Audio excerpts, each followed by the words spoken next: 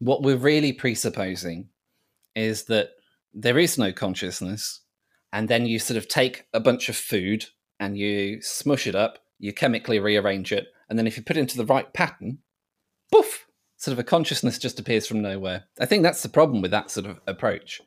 And there's no scientific data to support that idea.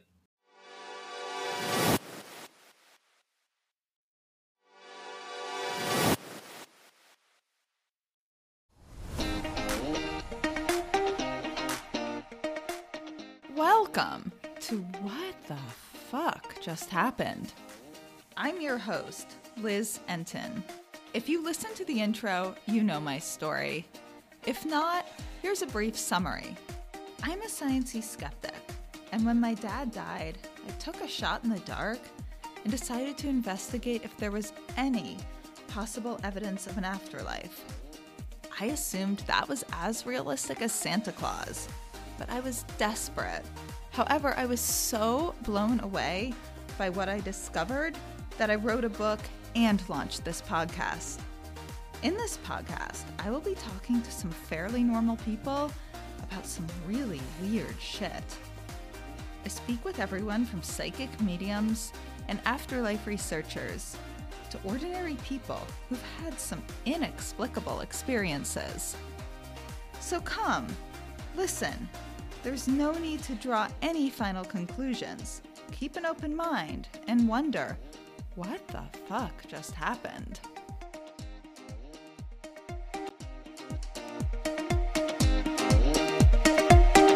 Today's episode is a bit different, as it's a philosophical discussion between myself, Darren McEnany, and Matt Riddle. I've had Darren on past episodes, episodes 7 and 8, and he and I co-hosted the episodes with Lloyd Auerbach, 13 and 14.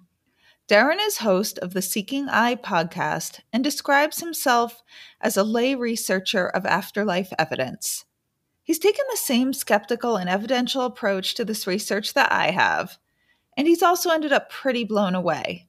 Matthew Riddle, a friend of Darren's, is host of the YouTube channel Consciousness Matters, where his episodes titled things such as Unifying Science and Consciousness and Are We Trapped in the Matrix? We all end up having some interesting conversations about the nature and meaning of consciousness. Come and listen in. This chat? Or did we have a specific kind of subject we wanted to go into? Because I know it was mainly you two that I wanted to kind of get together because you're both very kind of interested in the more technical science kind of, well, I suppose you've both got similar interest in the science, but Matt's more philosophy, aren't you, than the science of it? I like to think that my philosophy is completely underpinned by science. So when I make rational arguments, I'm sort of appealing to physics to solve the problem, right? I'll often talk about, physics as being a collection of mathematical laws about how, tiny particles move or something like that. So there's, I would say that I'm sort of bringing a fusion of those two things to the table. But not, I mean science in the conventional stuff, because I know you know a lot more about the parapsychological research than I do, Darren. So, yeah, that's where me and Liz kind of are more interested in that kind of aspect of things. I can enjoy the philosophy for the fun of it, and I enjoy that, but really, yeah, my passion is more the parapsychological research, because that gives me the other's just fun and sort of playing with your mind and limitless possibilities. But the other, I guess if I'm more like emotional, like it gives me solid hope and foundation and security and comfort that this isn't it. Whereas philosophy doesn't do that. But I enjoy it. So I guess merging the two, I really do enjoy. I would say that there's something that's really correct there, which is that philosophy on its own can't give you answers unless you're sort of going to be sort of coy about it or trying to be a smartass about it, shall I say? And you're sort of saying that science is a subset of philosophy, which you could argue. But I mean, I'm sort of sympathetic to sort of people's perception of philosophy, because I think sometimes what some smart guy thought and then wrote down into a book becomes sort of a philosophy. Whereas I'm really trying to understand it from sort of a, what would you call it? And it all gets lumped into philosophy as well. It's sort of like, how can you take it from its epistemological ground, like how we can know what is true, and then sort of build up from there?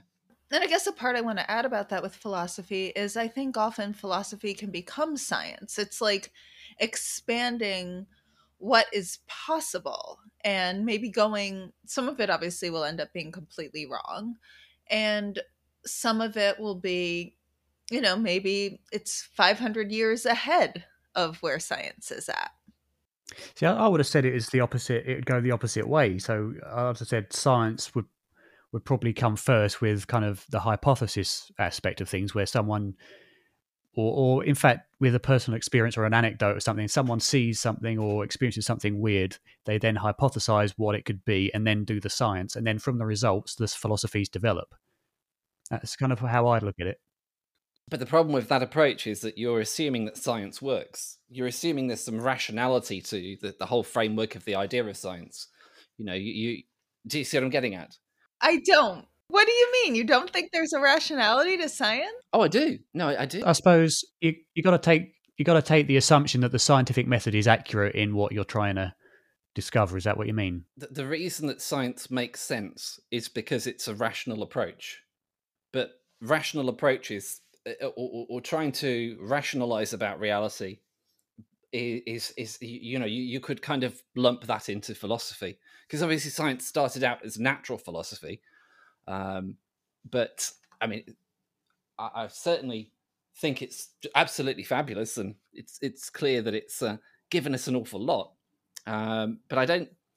It's still working. So, say for example, tomorrow, just something really weird happened with reality, and rationality didn't always work. Just irrational things just started happening. Science wouldn't be a good framework then to test those things, because it relies on a sort of a logic and a consistency and things like that in order for it to function. So I don't think it's the foundation of everything. I think there's a foundation of rational thought. And I think that on top of that, you've got science somewhere. And this sort of set, if you like, of rational thought, I think that some of the ideas in that you'd call philosophy. I think there's a really interesting point to what you say, which is the science only tells you sort of... the science can tell you, say, for example, that there are correlations with consciousness and brains. It doesn't have the ability at the moment to tell us if there's causation or not, or which, the direction of that the causation or whatever. And the problem is that we think of science as saying that in a sort of a crude fashion, is that everything, we live in a material world, that seems like a scientific proposition.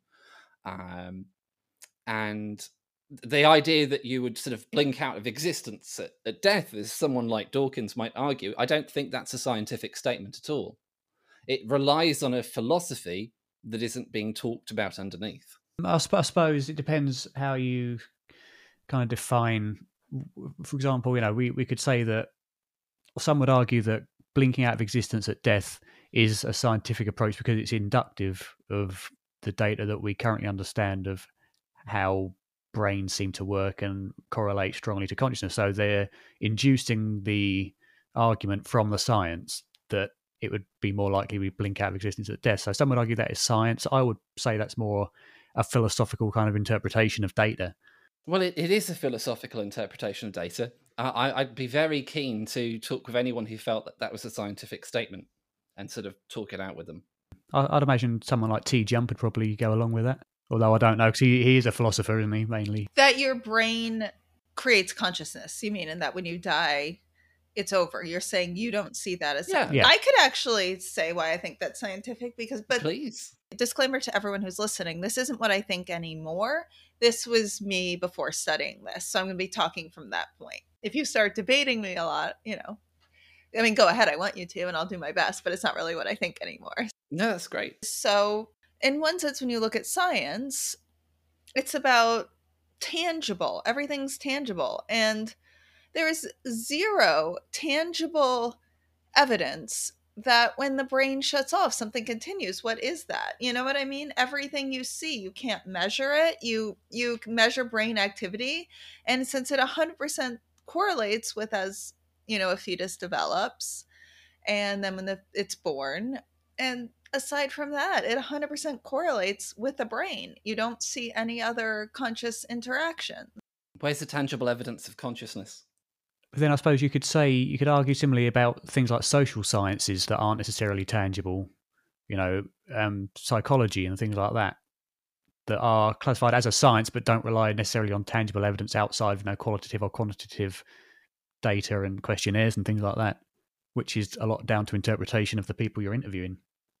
Yeah, so I think for the position that Liz just outlined there, what we're really presupposing is that there is no consciousness, and then you sort of take a bunch of food and you smush it up, you chemically rearrange it, and then if you put it into the right pattern, poof, sort of a consciousness just appears from nowhere. I think that's the problem with that sort of approach. And there's no scientific data to support that idea. So if say, for example, we presuppose a different model than the materialist model, because otherwise we'd be just going in a circular argument, we'd be assuming a certain thing and then arguing to prove it. So if we assume analytical idealism, the whole of reality is a conscious system, and so what the brain does is what a person is kind of a dissociation from that in some fashion, right? If we presuppose something like that, then you don't get consciousness from nowhere, which is not very scientific in the first place. I would argue, at least, and I'm sure many other people would argue against that as well. But you're getting it from somewhere, which is what we normally expect. We normally expect things to come from somewhere, right? So in such an argument, you'd still see all of the same things that we see today. You would see, what looks like an unconscious bunch of cells develop into a human being and then die. You'd see that, but you don't get to scientifically track where that consciousness has been, where it was before, and where it's going after. Do you see what I'm getting at? Because we can't model it as an entity. Mm-hmm. That's the problem that we've got. And I suppose what I'm trying to suggest with sort of like the reasoning that I keep bringing forward is that we can start to model consciousness as an entity. I think what I would have said to you before is that then how come we don't really have strong memories of other things besides here? And now I have to say that's not true, because I've read all this research where we do have strong memories of things like past lives, but that's not accepted in the scientific community, unfortunately. The work of Dr. Jim Tucker and Ian Stevenson of previous lives, or all this people accessing other dimensions. Science isn't taking that seriously enough. But, with science really unaware of all that, then that really would be the question that I think many would say. But, I find it maybe a little hard to go too far with this, because everything I'm saying I know now isn't true, which would really come down to, why aren't there other memories? And I guess at some points I still do wonder why everybody doesn't have them, or why they aren't stronger. But okay, well, there's a couple of ways of addressing that. So one of them would be to take the typical sort of materialist way of looking at the world and sort of somewhat, just modify it for the hypothesis very slightly. If for any reason that your attachment to the memories is in your brain, or if the memories are actually in your brain, then we wouldn't expect you to remember something from outside.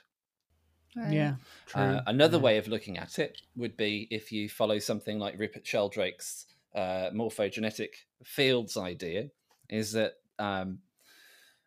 your sort of memory is attached to your form. So as soon as you take this new form, you've kind of got this new memory set. Which gets into then what's you, and then Yeah, that gets into yeah. what's you, because which that gets super philosophical, because Yeah, well, I mean, the whole idea of you is essentially your memories, isn't it?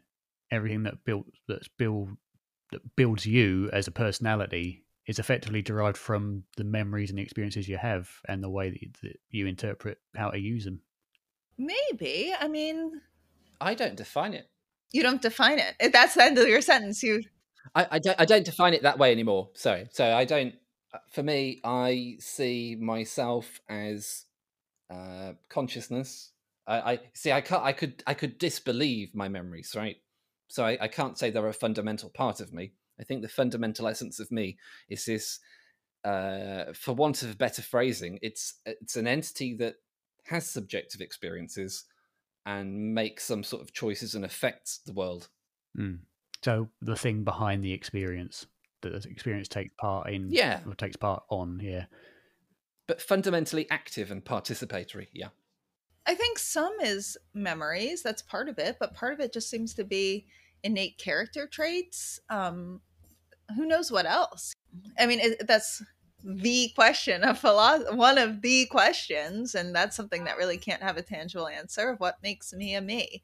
And I remember, I think I've really gone down the rabbit hole a little bit with that when the very first bit of evidence of afterlife I got, which stemmed from a question, just because at this point thinking our consciousness was created by a brain, just because that happened once to experience a feeling of being a me, why couldn't that happen again where I'd get to experience being a me? Didn't think, karma would be related or anything spiritual, just another brain and human would create, or animal. I mean, who knows? And it would just be another me. Like, why could the dumb luck of neurons firing not create an experience that I would have feelings for? And then that's where I started to think, is there any possibility, we don't really know how all memories are stored, is there any possibility that any of these memories have carried over, if that's possible? Then that was a Google search I did where I found Jim Tucker and, changed my whole life. And that these memories don't seem to be purely mental. There does seem to be some physical memories as well. For example, those who are born with certain birth defects or birthmarks that resemble the accident that took their lives in previous lives, in some instances. So, and I've spoken to a woman a long time ago called Sherry Ann Shara, who was talking about cellular memory. And I never really understood that because I was very early on and I didn't have much grip of it. I still don't. But the idea that memory is contained within every kind of cell in the body to some degree, instead of just in the physical brain. And these cases of, there are even cases of someone who had organ transplants who develop memories of the person that the organ came from and certain skills of that person, things like that, which could suggest that memory is stored in the cells of the rest of the body other than just in the brain, if indeed it is in the brain at all, which it may not be. I'm sure I remember seeing something about research being done to see if cells had memories, and then there being some experiments that seem to turn out results that, they do. I'm not sure exactly which cells they were, but just, a quick search of cellular memory. There's some stuff that comes up that suggests it does go on. And think of just even within this life. I mean, I feel it. Like, I feel muscle memories stored in our body.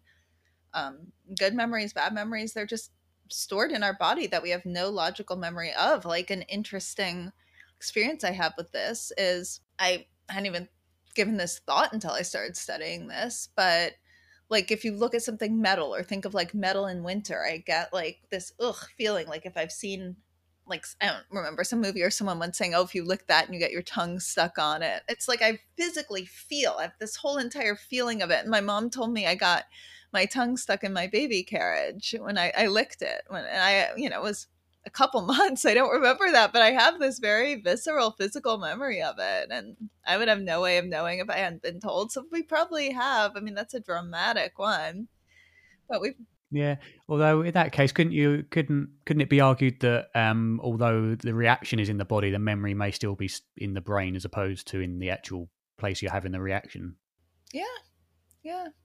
Well, there's something here that's always fascinated me, and it's you can always make the argument that it is all just the brain, and that your brain's just sort of giving you an impression that something exists in your body. But I've never really understood why it was that emotions seem to be centered, around the center of your being. In the gut. Yeah. What's the deal with that? That doesn't make any sense. I don't get that. Well, I mean, we know that there's a huge mass of neurons in the gut, in the stomach, isn't there?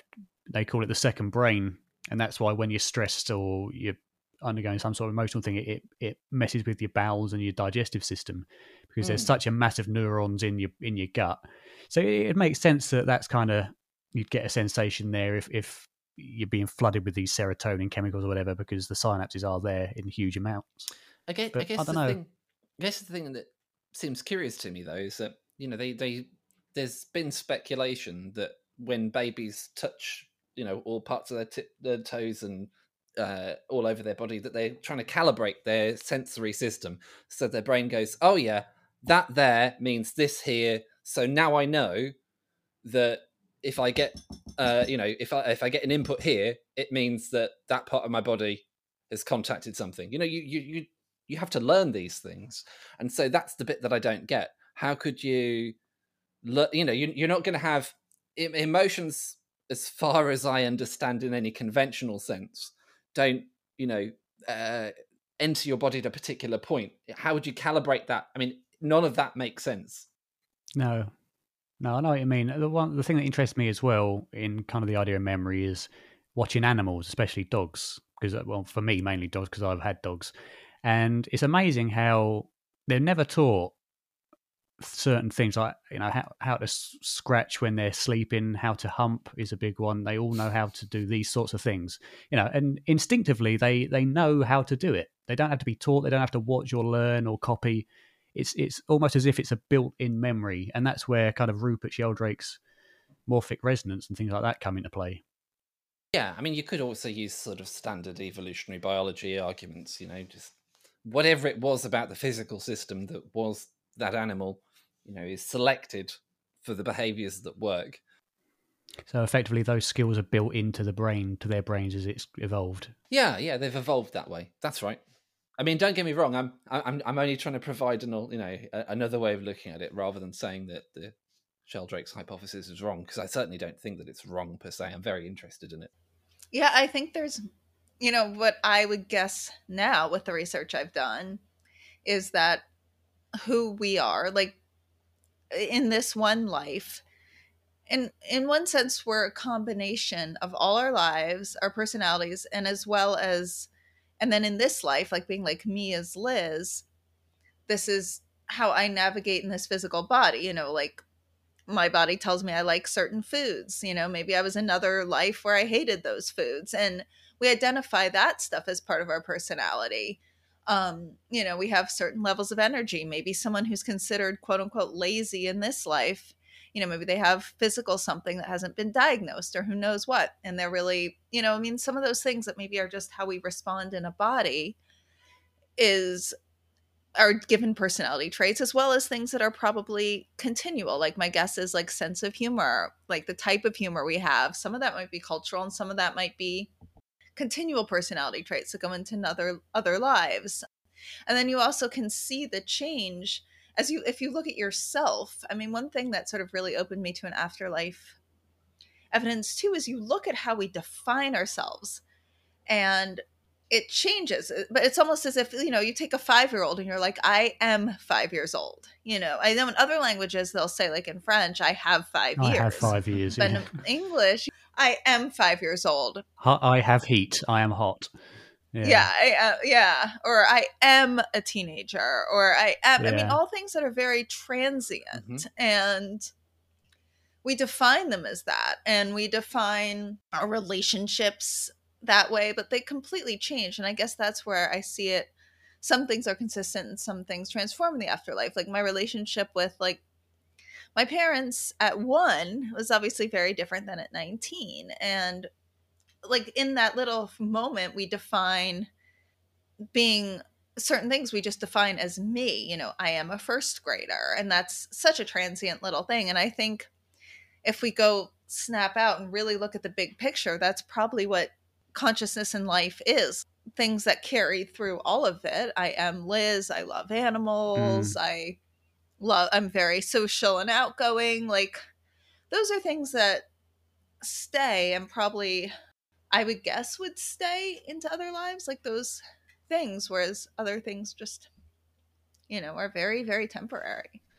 It's a very interesting area of discussion, that. So what we're talking about, I think, is interlife continuity, because I do a certain amount of the rationalization that I do without assuming such a thing. And you still get it to a certain extent. So let me just paint a picture there.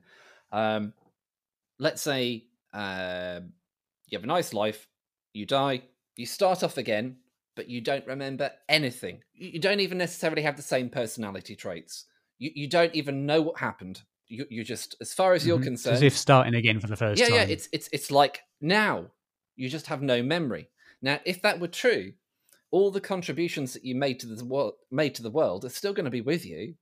All the things that you put out there are still going to come back. The memory is in human society in such a model. But I mean, I think it's a little bit dry and boring in a sense when, you've got these ideas of, wow, this does seem to be some evidence for some continuity between lives and things that are carried over. I really like those ideas a lot. But if you consider them being absent, it's still quite interesting. Yeah, but I suppose the key point is that there is data there. That's the important thing. Although it may seem kind of fanciful or whatever, the important thing is there is science to support that. Sorry, Liz, you were going to say something? Yeah, I was going to say what I find interesting that changes that a little bit is, okay, next, I don't remember how long ago the first human supposedly was on Earth, and, before that, dinosaurs, and you're saying anybody knows, do they? Not exactly. I mean, I think there's science about it. I'd have to Google it, but I don't know if we know 100% accurately. And obviously, if you did something back in the caveman days and then, moving on and on and on over the thousands and thousands of years, your contributions are staying within society. But what if you go further back than that? I mean, I was just reading an article, and I've always wondered this too. They can't go back that far, way before dinosaurs, millions of years ago. What if there was an article saying, I forget which scientist, but it was very interesting, and that there were intelligent, reputable, modern like us species. I mean, maybe they'd evolved as humans, maybe they were a little bit different, but we seem to be pretty much moving towards self-destruction, and so others have probably done that, and then we've probably done it on other planets. I have no doubt there's humans or similar on other planets somewhere, and I wonder how much of us are self-destructive, with climate change. We're not going to be here forever, and even if we were flawless, the sun's going to burn out at some point. You would have thought they'd find some sort of trace of old technology. If they had wiped themselves out self-destructively, you would have thought that they would have found evidence of the equipment they used to do it, because if all they've found are kind of natural substances, stone or whatever, then the only way they would have been wiped out would be through natural causes that they would have seen as just the geology of the earth. If they'd wiped themselves out, I would have thought, evidence of, like for us, if we wipe ourselves out with this climate issue or nuclear war or whatever, you'd find evidence of nuclear material or whatever else, I would have thought. How do you know in 100 million years? Everything might have completely decomposed. There'd be a whole other set of evolution. Let's say fish still survived, and same Darwinian evolutionary, crawl out of the water again, grow their little feet, evolve, and maybe they evolve, monkeys evolve into humans, but maybe, this sounds a little out there, maybe fish evolve into very intelligent reptiles. How do we know? Reptiles to our level. I mean, why monkeys? Oh, it just occurred to me that there is a problem of confirmation bias with this issue, because I think we're all pretty much taught as if that weren't the case. So we might be looking, when we investigate this, just to confirm what we already know. That there were no humans before, that sort of thing. It's a very interesting area, but I do think my reaction to that would be similar to Darren, in that I would expect there to be some sort of clue. And I go through thoughts like, well, sometimes you have to drill quite deep for oil. It's not like when we drill for oil and that oil came from vegetation, which were layers and layers of sediment, and then it gets further and deeper into the earth. Do we do archaeological digs that deep? How long ago are we talking about? How far down would it be? And I don't want to bundle in the assumption that everything would always be further towards the center of the earth, because I don't think that makes sense either. Although I don't know enough about plate tectonics and all the rest of it and all of the science around that area, but I mean it does seem intuitive that there would be some clue. But then maybe you could listen to Graham Hancock, and then he could tell you about Göbekli Tepe and Actually, to me, it seems intuitive that there wouldn't be after. I mean, after that much time, first of all, we don't know what to look for. If they evolved and self destructed the exact same way we are, maybe we would know to look for little bits of technology. But who knows? What's going to happen to our laptops in 100 million years? Like, will there be remnants? We're assuming there will be, but how we don't know. We do not have a capacity for understanding to an extent how things work in this time frame. Also, what about other planets or universes before ours? What happened like 2 trillion years before the Big Bang? I mean, we go on an assumption. I think it's sort of a very small-minded arrogantness of humanity to think this little tiny minuscule portion of time is the everything. I mean, to think this is the one time ever in all of eternity that there's going to be complex consciousness in this one space, when you look at just the vastness, I think is insane. There's probably big bangs, big crunches all over, just going out into God knows where. When you frame it like that, I mean, I completely agree. I was thinking of it more in terms of local timescales of millions of years on Earth rather than what you then put it to. But yeah, no, I'd agree with you. I suppose as well, you wouldn't be able to tell if the technology or whatever that these old civilizations may have had aren't here, but we've mistakenly assumed them to be a natural subsequent. Like, for instance, there could have been some sort of technology that inhabitants from some other planet somewhere came about to create the Earth's atmosphere artificially. But if it was that long ago, we wouldn't know that it was created. We would immediately assume that it was naturally occurring. There's no way we could tell. So I suppose there could be cases of human or old civilization interaction that we assume nature created but didn't. But I don't see how you'd find any evidence to support that outside of thinking, because how would you prove it? But an interesting theory that my dad actually supports, which I never expected he would, it's the ancient aliens idea.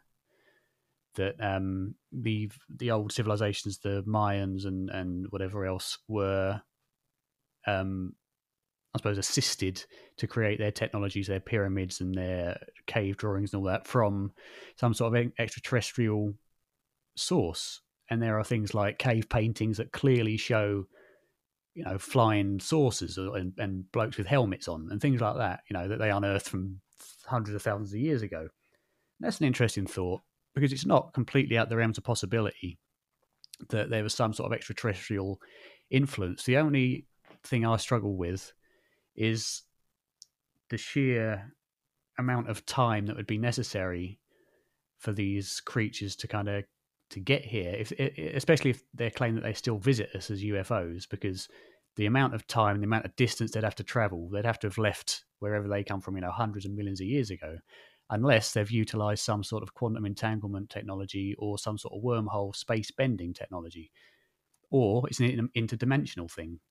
But I don't know, it's interesting, that whole idea of aliens and UFOs as well.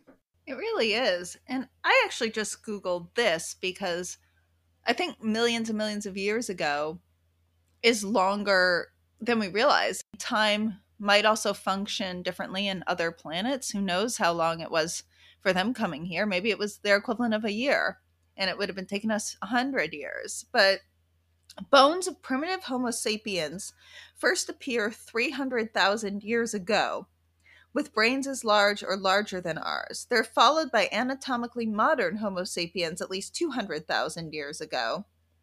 And brain shape became essentially modern by at least 100,000 years ago. And in our mind, that feels, to me, when I hear that, that feels so short. Like in my mind, I'm like, oh, I feel like we've been here 10 million years, but we haven't, and for all we know, again, that sort of backs up that like within still our frame of time, we have no idea what happens to mass or matter over 20 million years. So why wasn't there whole other our level of civilizations that ended up self-destructing? And maybe there also were other humans that have completely decomposed. And, as what Darren said, for all we know, sand is 100 million years result of what was like the plastic of their society. That was their destruction. Yeah, it's some sort of decomposed. Yeah, Their sort of technology decomposes into sand somehow. And then we evolved. Sand was the thing that killed them because that was their like microplastics. And then we evolved over these years to do great with sand. I mean, we don't know that. I think there's certain things we can say scientifically. You know, we understand a certain amount about materials, so we know that the materials that we use are essentially highly refined from their natural states. There's nothing wrong with the idea about those materials over a sufficient amount of time returning to those natural states. There are, I'm sure there are bacteria and there's more and more life is being discovered that are eating plastics. So, you know, plastics have energy in them.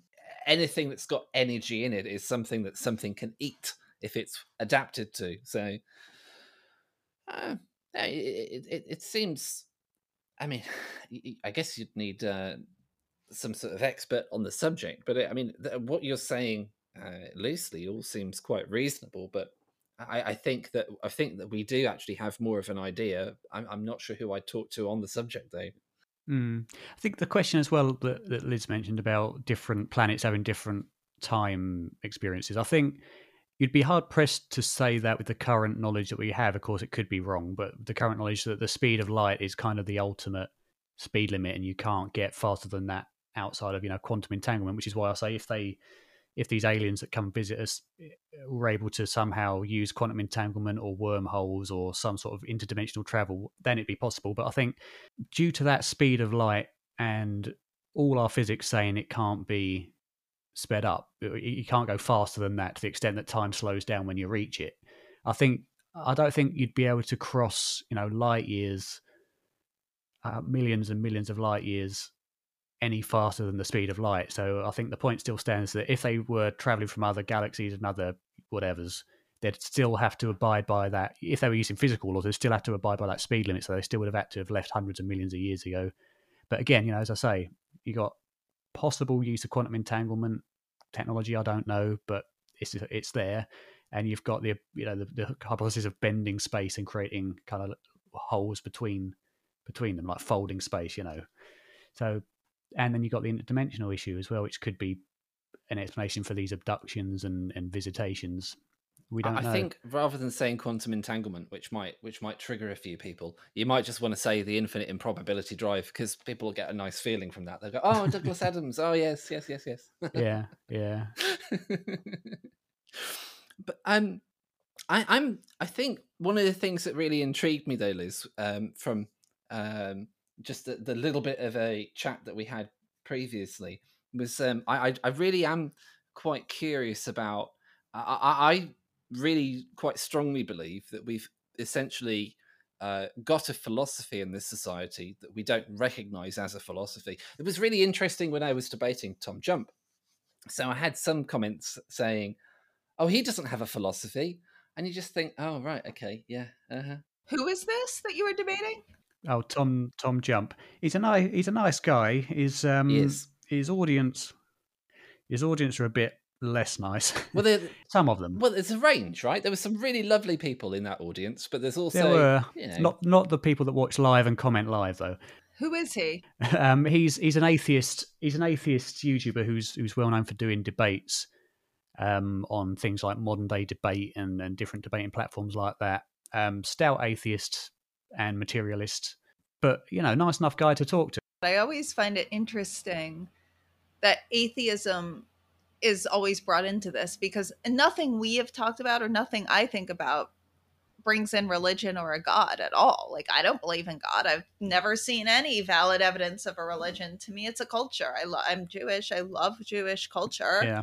But I wouldn't consider the Bible anything more than fables, And so it's just that, to me, it's interesting that the two get so intertwined. Survival of consciousness from a scientific perspective, and life on other planets and different forms of consciousness, that consciousness is so tied in and assumed to religion. Like, I understand that a lot of the talk about its life after death, but I consider myself an atheist, or maybe more of an evidentialist, but I've yet to see any evidence of God or heaven as it's defined.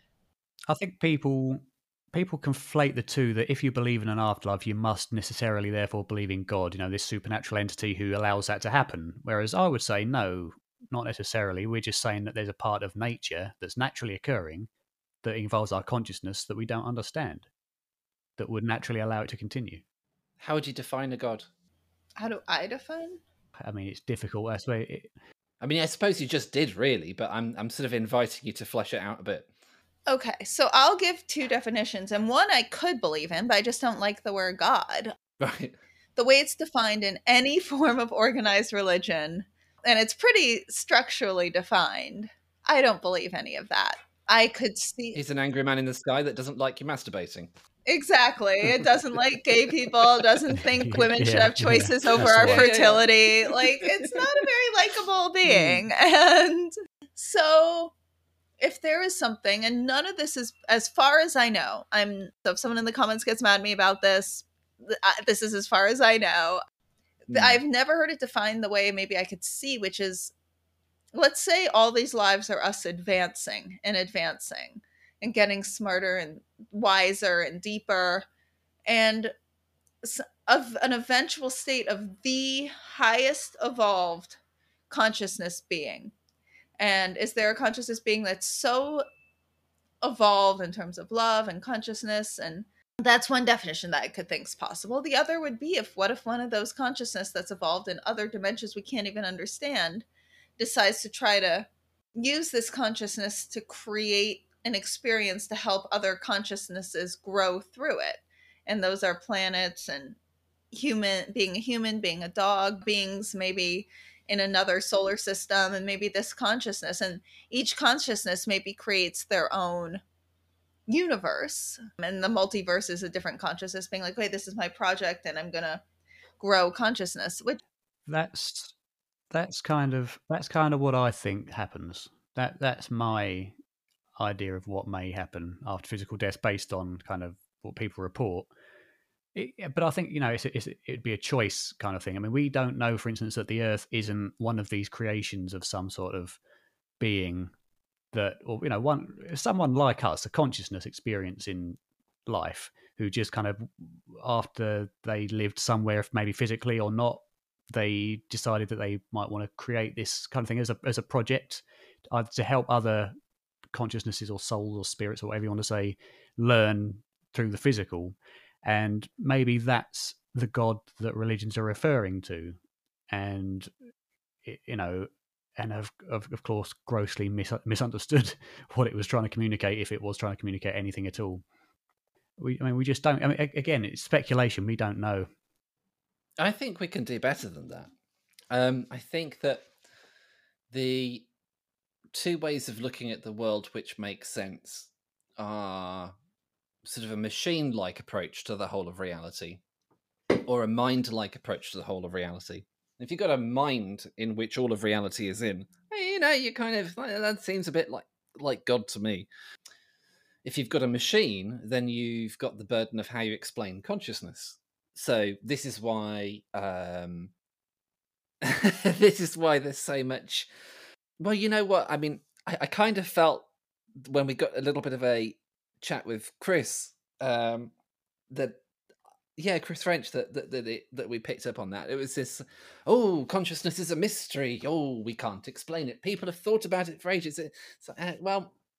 It's only really a mystery if you're presupposing a materialist philosophy. If I say to you, absolute fact, everything is made of atoms that obey, these physical laws, now explain consciousness. How do you know that I've given you a challenge that's even solvable? If the assumptions are wrong, it's not a solvable problem. And I think that's exactly where we are. But yeah, it's a dichotomy, it seems, between seeing reality as a mind-like thing and as a machine-like thing. And the machine-like thing does seem to go a long way, but it has some real serious problems associated with it. I mean, I don't know. It really is, when you get to the realms of what life may be like after physical death, you really are kind of really having to reach out into speculation to some degree, because even those that have been there have come back. So all we can say is what really happens temporarily, potentially, after you die. We don't know what happens when you're permanently dead, unless, I suppose the only way you could argue some knowledge would be those who come through mediums who have been dead for a long time, and that's kind of what a lot of them seem to say, especially from things like astral projection and things. They all seem to claim what Liz was suggesting, that we kind of are able to make up our own realities and kind of be gods in our own right. And that would be really good fun. That's what I'd do if I could, just for a bit of recreation. I imagine that I've been doing it for such a long time that it's just really nice to have a tightly constrained story for once. I mean, I think that we can examine where we are right now and extrapolate from there. I really believe in that very strongly. I believe that we can try and make sense of the world that we find ourselves in, and then just say, well, what seem to be the options? And I'll fully grant that, that's not the same as, going on a trip to the afterlife and then coming back with some sort of evidence. Oh, I bought photos. I don't know how I did it, but I did. Right. The sort of thing that might change Chris's mind, but I don't know. It does seem to me that, I don't know. I mean, I've gotten rather happy with it. I like the sort of mechanistic explanation of reality that we've got, but I can see that I'm an exception to that, and you are. Consciousness is an exception to that. And to me, it just seems like there's only one alternative. There's only one logical option, which is to sort of fuse the two things together. To say that physics is kind of what consciousness does. Exactly. It's not necessarily a case of all one or all the other. It could be, there is a governing mind that governs a universe that is mechanically, oriented for the physical side of it. But as you say, you can't deny that there is this intangible sense of being that doesn't equate to materialistic kind of philosophies. It doesn't work. It's the outlier, And I also think, what if like we sort of, I think in a way it's almost a misperception that it's like two worlds, this world and then people say the other side after you die. There's probably infinite states of consciousness, some material, some non-material, some types of material we can't begin to understand. Like the people who have NDEs are probably just going to one small dimensional experience, and then here is one small dimensional experience, and maybe there's multiple, if we are going to use, again, I hate the word God, but like a big consciousness that creates this universe, maybe they've created a couple dimensions and others are creating completely different dimensions of consciousness that we can't even understand. I mean, I tend to think it's much vaster than we think. And I think it's a misconception to be like, you're here and you die. And that's like, those are the only two forms of consciousness. My guess is there's so many, and probably types of materialist experiences that we can't even begin to understand, and non-material experiences we can't begin to understand, and other forms of material that responds very differently. The way they say like the fourth dimension responds differently, or the fifth dimension. If you watch videos on string theory and how the material responds in those dimensions, like there's probably a lot of that have forms of consciousness that we couldn't understand. Like if anyone's watched the movie Flatliners, or not Flatland. Flatliners is a sci-fi. Flatland, where it shows like an experience of what it would be to live as a conscious one-dimensional or two-dimensional or three-dimensional, and then sort of can get into four-dimensional, but you really can't, because that's pure fantasy, because we don't know it. Yeah, and you're quite right, because there are several testimonies that mention different experiences of consciousness. Unfortunately, that it's completely beyond language to explain. So, which would make sense, trying to be a two-dimensional person explaining what up is, it'd be all, pretty much impossible, because we don't have that frame of reference or the language to describe it, which is why so many near-death experiences and out-of-body experiences or explorers, and even psychedelic explorers, come back and say, I experienced this. I can't explain what it was. It was beyond life and consciousness as you understand it. But that's as far as I can tell you. So it's difficult, to really pinpoint down what we mean when we say different levels of consciousness. Because I think when was it Chris French who mentioned, even terms like higher levels of consciousness, what does that mean? Does it mean being more aware of things? Does it mean being more intelligent? than other people.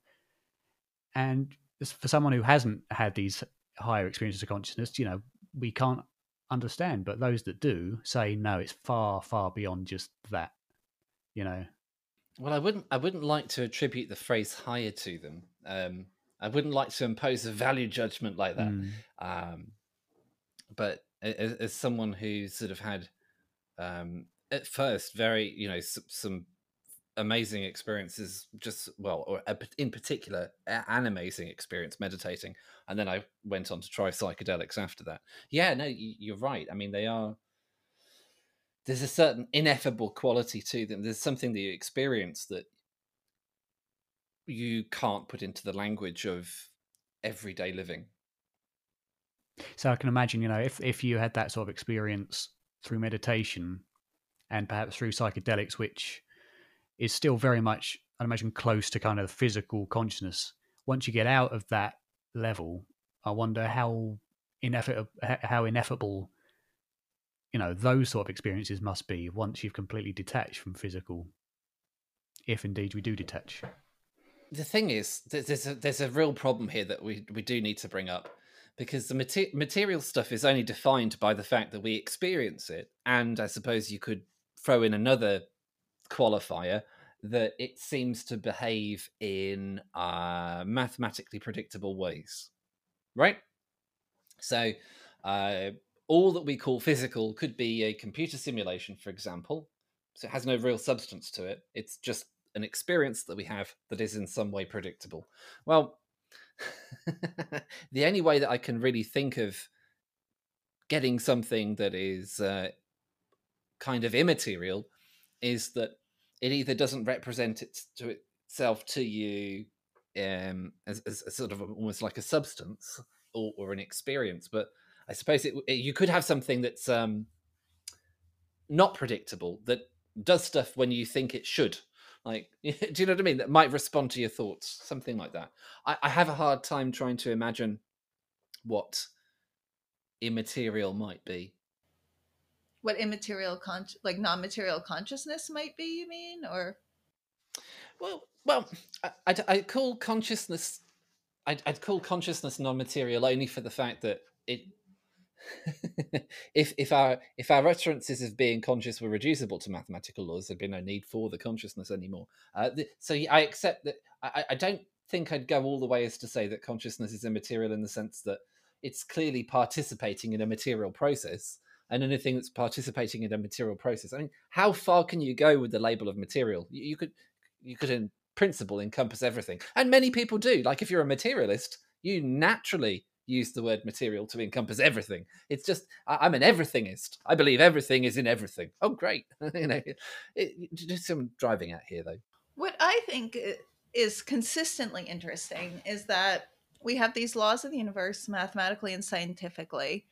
And when we start going smaller and smaller and smaller in quantum physics, the laws break down and stop applying. And then with mathematics, when we start going further and further, I don't know enough mathematics to explain this further, but essentially numbers and mathematical laws start breaking down and stop becoming so pure and one answer, the way math always gives one answer and a definitive answer. And apparently, as you go further and further with mathematics, that stops working and you can't get mathematical answers, and you have to bring in imaginary numbers, which are types of, like, one example is like negative fractions and things that just don't make sense, and you just have to negative square roots and things. Yeah. And but like square roots that don't work, of like negative numbers, like, I don't know, things get a bit weird. Yeah. I mean, I'm going to try to find the quote I read. Yeah, that just the laws of everything that holds together, from, materialism and physics to mathematics, work within a set frame. And when you start going past that, they all start breaking down. I think that's so interesting. I think that would definitely be a disputed point. I think that there would be people who would say that no, there's nothing that breaks down. But I kind of want to.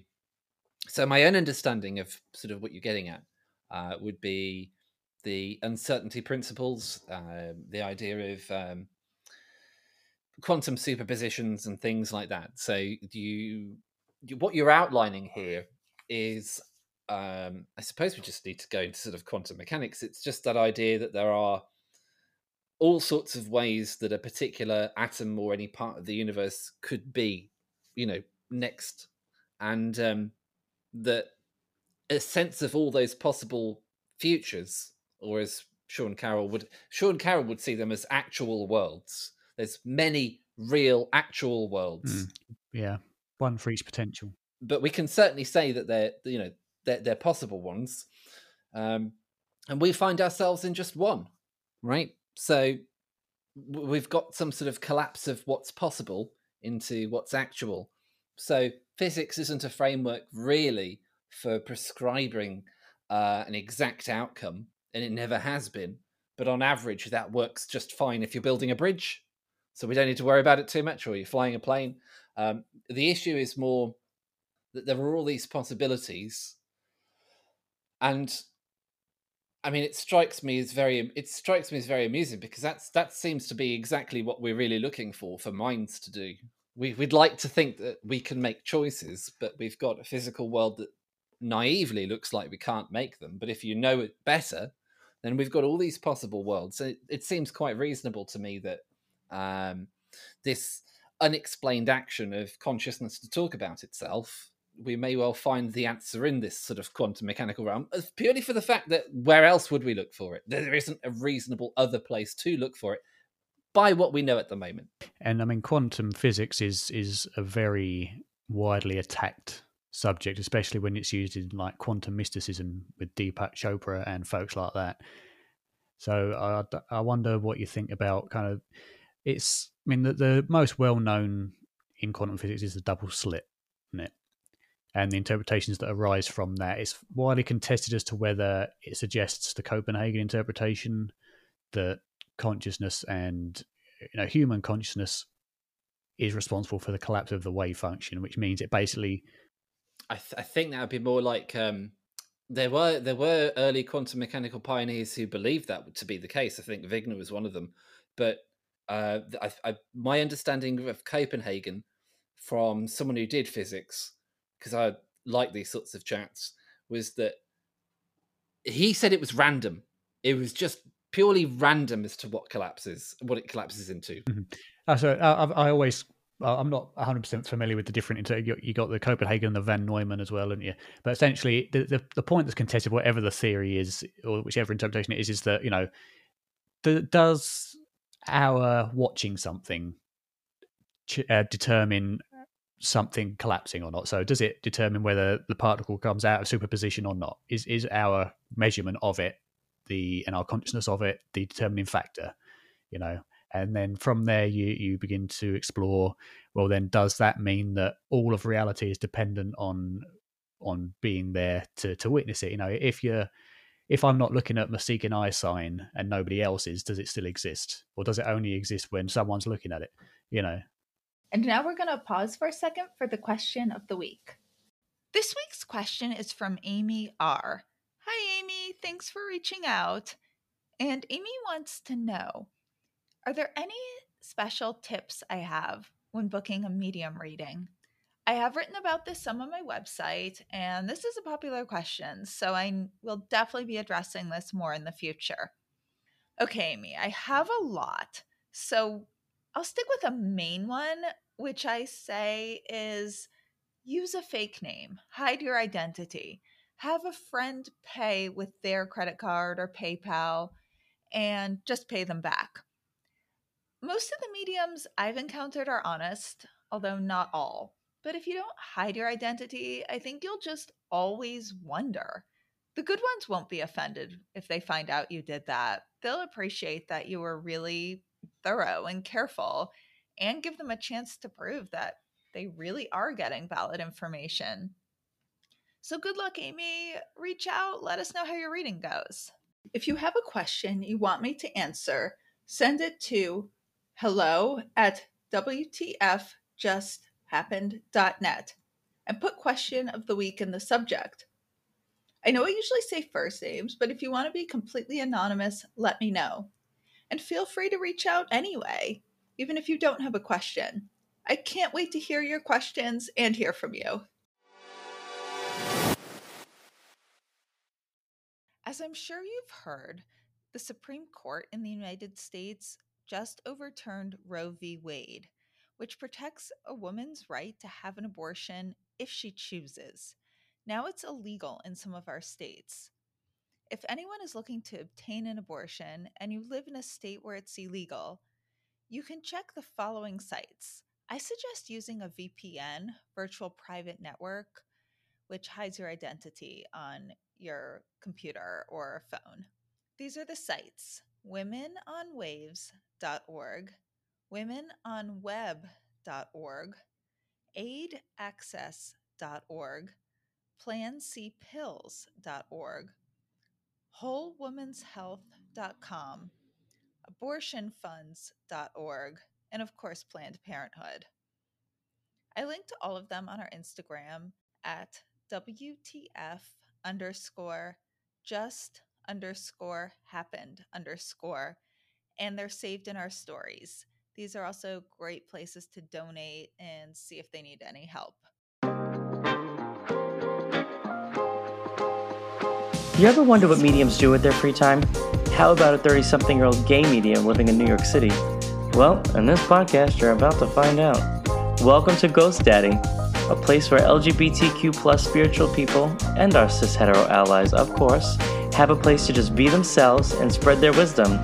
This is the new face of spirituality. None of that love and light, toxic positivity crap. So pour yourself a vodka soda, open up your mind, and start listening. You can listen to the Ghost Daddy podcast anywhere where you listen to podcasts.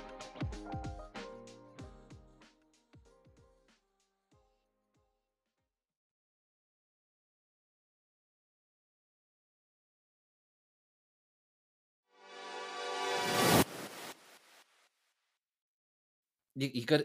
You see, this is a whole Schrodinger's cat problem, but the cat's an observer as well, right? That's what I always say about Schrodinger's cat. It's the cat's there. It's a Well, conscious, complex being. I think I probably picked it up off you, Liz. But then actually. I suppose to go further though, if we then implore a god, add a god into it, then why would anything ever be in superposition? Because a god who's all envisioning and can see, everything. What's the word? Omnipotent or omnipresent or whatever, would always be observing everything. So there would never be anything in a superposition. That's assuming what a god is. Like if you made a little experiment universe, like a mini one, are you always observing every aspect of it? This is so philosophical and out there. There's like zero evidence for anything I'm going to be saying now. So I'm just going pure philosophy. There's a god. Let's say they've like created it the way maybe we would create like a little ant farm. I mean, how you're not always observing it. I don't know. I mean, that's just, we're assuming we know what a god like consciousness would be and what the experience would be like. And we have no idea. I mean, maybe they create something and then go do something else. And I mean, we just don't know. See, I think that's kind of where the religious idea of God breaks down with the omnipotent, because by definition, that God would always be everywhere and would indeed be everything. Well, I don't think that does break down, though. I think, if anything, that's helpful. So, sort of the whole idea of one consciousness subjectively experiencing itself, then, you get to be, you get to live the experience of the life of the person who can't lift the rock, and you get to live the experience of the life of the person who can lift the rock. You can do both things. Both the limitations and the power. But it's only by fracturing yourself and going down all of those routes. And this sort of ties back to what we were saying earlier. I think there's this really, I'm sorry if I've deviated it from anyone from away from their thoughts, but this one's been it's been brewing for a while, this one. So my problem with so I like to look at it like this. How could there not be something that we could define as a god? How could there not? So how could we affirm something like atheism, right? Because it's an interesting exercise, and I'm going to work on this because I'm not sure how you'd do it. There's the problem that you've got from a certain point of view is that if you've got two systems interacting with each other, right? Well, is the distinction that those are two systems just arbitrary? And if they're interacting with each other, you could call the whole of that one system. Do you see what I'm driving at? No, not really. Not exactly. I mean, the thing I'm feeling like inclined to respond to, and then I'd like you to explain it further, as you said, how do you prove atheism? I mean, in my sense, and this is a cliche line that I know a lot of people, like parapsychologists, will get irritated with, but extraordinary claims require extraordinary evidence. I mean, the claim of a god is the extraordinary claim. Afterlife, that our consciousness survives, is the extraordinary claim. But I have come to conclude that I think there's extraordinary evidence, a preponderance of it. That's why I've come to think that we do. You're claiming there's a god. I mean, you could have claimed that there's a big blue bear in the sky that's like gives kids ice cream, and that will come down like if everyone who passes away ice cream. I mean, and now, okay, prove that's not true. And it's invisible, and it gives ice cream to children every night while they're sleeping. They go to this big blue bear, and then it wipes their memory of it. I mean, prove that's not true. So to me, I'm like, you can do that with anything. That's fair enough, but then you can always... Well, you can do it the other way around as well. Yeah, that's what I was going to say.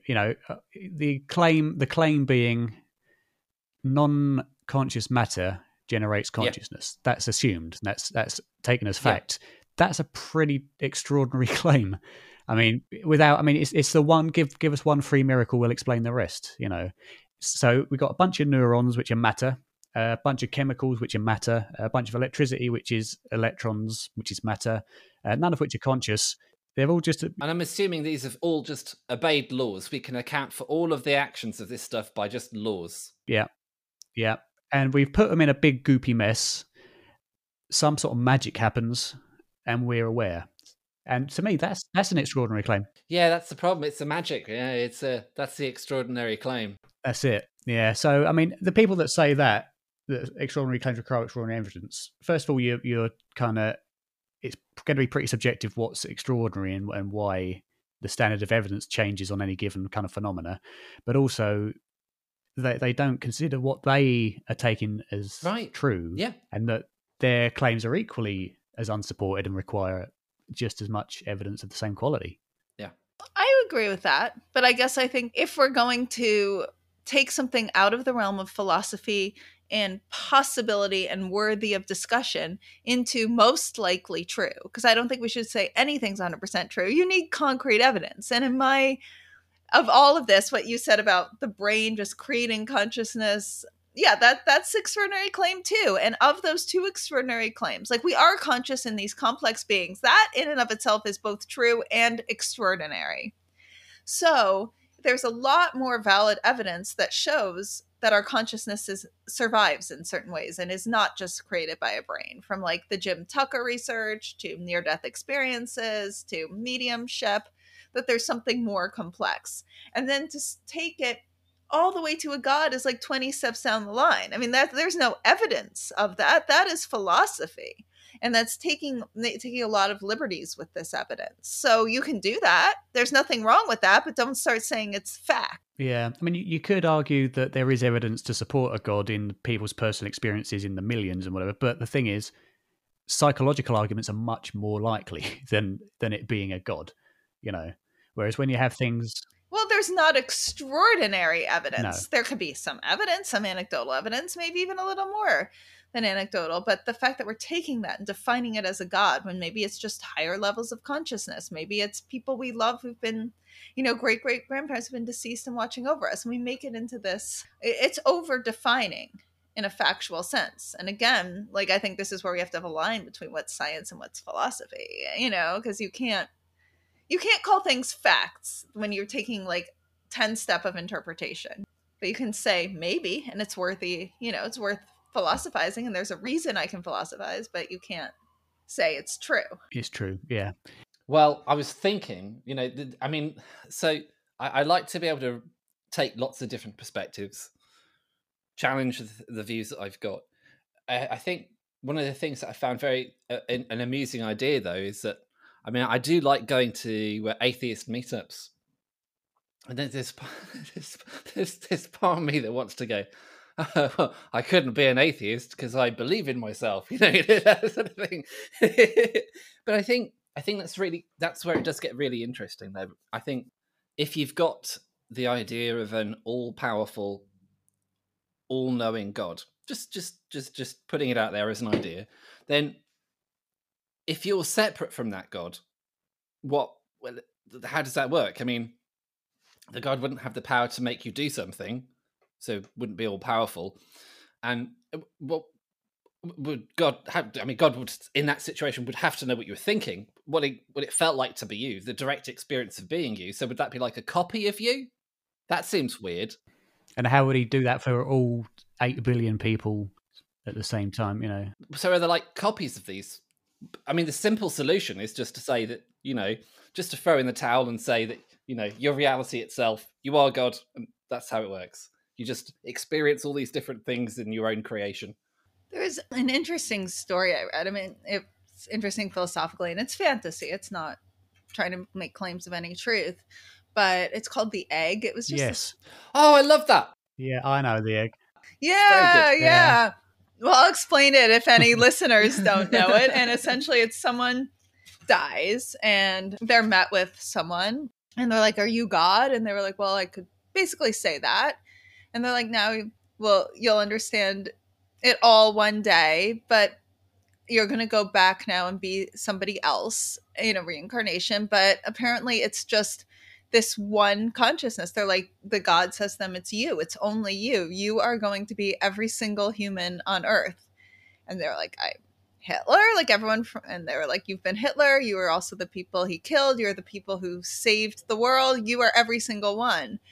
And they're like, that's how you eventually, you're my child, and you're going, this is what you do to eventually become a God. You live all these lives, and then you become a God. And the God's like, that's what I once did. And I guess the thought was there's multiple gods doing these little universes, and one growing, they're one child, or maybe they're two, they get to be every single person in the Earth to become a God. And I thought that was just a really cool story. Yeah, probably not the best story you've ever read, though. There was that one about the family of foxes that you said was the best book you've ever read of your life, although it hasn't actually available yet. It's not available. It's literally the best book I've ever read about a family of foxes, written by Darren McAnany. It was good, and actually, I really enjoyed it. It made you miss a bus stop or a train stop, didn't it? I missed my train stop because I was absorbed in it, and then I was like, "Oh wait, where am I?" And I'd ridden past my stop, so it was good. And next, I'm reading Darren's autobiography. Oh yeah, that's probably never going to get finished, in honesty. But I don't know. Really? Okay. Yeah, but then you've got yours as well, your autobiography, which is coming out. When's that coming? You know, it's coming out really soon. Yeah. I don't know if it's exactly autobiography, but it's my personal exploration of evidence of an afterlife. But it'll be good. It doesn't get too much into my personal life. I'm not one for sharing that stuff. No. But yeah. All right, talk me down. How am I not God? How are you not God? I want the best cure explanation as to why I'm COVID not. and kill Trump. Yeah. Well, I think will. Don't make killing Trump top on your list. First, get rid of all the cancer in children and all the debilitating diseases for newborns and puppies and everybody. Really, we don't need diseases. I mean, if we do need diseases, let them go and survive on vegetation or something that doesn't feel pain. You know. As far as we know. As far as we know, which is a good point. Now, is it reasonable though? No. For me to say that I was, but in this particular lifetime, I'm limited by this particular experience. Yeah. But then the only problem would that is make what I'm saying invalid in any way. Well, I mean, the problem is how would you? Would it? Yeah, that would. Oh, you must tell me that. Yeah, how would that work? How would I think? I mean, again, this is. I mean, how would that work? How would it make it invalid? No, it validates. If you say you're a God and limited, I mean, there's a lot of philosophical things we can get to. That story I just told, the egg, or God is there constantly being like, I want to go try human experiences so I can understand it. I want to do the full experience, and happens to be you. I mean, maybe they pick him. Yeah. I suppose the problem is how would you show that is the case? Yeah, because as you say, it'd be unfalsifiable, at least from our scientific perspective. I don't see how anyone could say that they weren't God. Just playing around with the idea here. I mean, how would you know? If we're getting into philosophy and not science, yeah, it's exactly, Yeah. Because, falsifiability is important. I mean, there's a guy I know, nice guy. I don't agree with him on the vaccine things. He's very anti-vax. And he made his claim unfalsifiable because, I'm sending him things like, and he could be right. I doubt it, but it could be. And I'm sending him things like Nature and The Lancet. And his response is that it's all these documents are manipulated by Big Pharma and things. And I'm saying, but that then makes it unfalsifiable because I can't prove that wrong, So that's not a good position to have. So I suppose, falsifiability is an important thing in science. In philosophy, then I don't really know. But in principle, I think I can turn the tables on that. I think there's two ideas, really, aren't there? And I think this is where it gets more interesting. So, if the other thing wasn't interesting enough, if you're not going to be everything, there has to be some sort of fundamental separation of what you are, right? So you've got problems with that. So you've got problems of creation and destruction. If you're not infinite, or let's put it another way. If you don't have boundaries as to your start and your end and where you can go, well, aren't you everywhere? So I think that if you want to be anti-God, then creating boundaries is a good way of doing it. And I don't think there's any accident whatsoever, in a sense that sort of almost a cliche of atheism. You want to explain consciousness at the last possible moment. Not conscious, not conscious, not conscious. Oh, I don't know what happened there. Oh, we'll promise we'll figure it out later. It's it's this sort of, if you're at unity with everything, then I don't see how you could be anything other than some conception of God. But if there is a part, if you have boundaries, if you terminate somewhere, then that would be completely in keeping and coherent with the idea that you weren't. You could say that we're certainly definitely a part of some form of unity because, even physically, if they're right in saying that there is no, it's the paranormal aspect of God that the atheists don't agree with, and which I would claim isn't paranormal, it's just nature that isn't yet discovered. But it's, you could say that, yes, we're certainly part of everything, but that doesn't necessarily mean we're a God, because every cell and every atom in our body was integrated with everything at one point, in the Big Bang, theoretically. Well, it still is. Yeah, no, I know what you mean. Yeah, no, you're right. No, that's the problem, right? If we have an integrated approach to reality, if we want to think of everything as a monism, right, just one thing, then I think that, and I know what you're getting at, I think that you inevitably tend towards some sort of conception of God. I love the Alan Watts stuff. That's really fascinating and interesting. There's sort of, I made Alan Watts, the way he... The what? Oh, Alan Watts. I don't really know. Oh, you're in for a treat there, I think. Okay, I'm excited. Let's hear. Right. There are many Alan Watts YouTube videos, essentially with recordings of Alan Watts, and someone put some video to it. But is very popular, and he he's dead, by the way. His character has left the game. He talks about the idea that if you were God, that you might do all the things that you want to do. You might imagine all sorts of things that you want, and then just have them straight away. He sort of leads up to this idea that after a while of having that, you'd be quite bored with that. You'd want some sort of challenge where you didn't feel so in control of it. So over time, you'd progress towards creating this. And putting yourself in the middle of it. And he says it in a more elegant way than I do. That makes sense. I always thought I was even going to say what's interesting is what you're talking about is being a god sounds so lonely and boring unless there's a bunch of other gods. But if you're just by yourself and the creator of the universe, to me, that sounds horrible. It does from a human point of view. Yeah, exactly. From a human point of view. I mean, I felt this way on psychedelics, though. What way? Well, I mean, I felt the sense of just being the only thing that was. But, I mean, it's not really a problem. I mean, all the things that I get that make me feel not alone are still real. And if you want to categorize that as one being that's playing with itself for eternity, whatever. I'm fine with that. You know? Well, it's a different perspective, isn't it? When you're in that sort of. I mean, was that was dimethyltryptamine, wasn't it?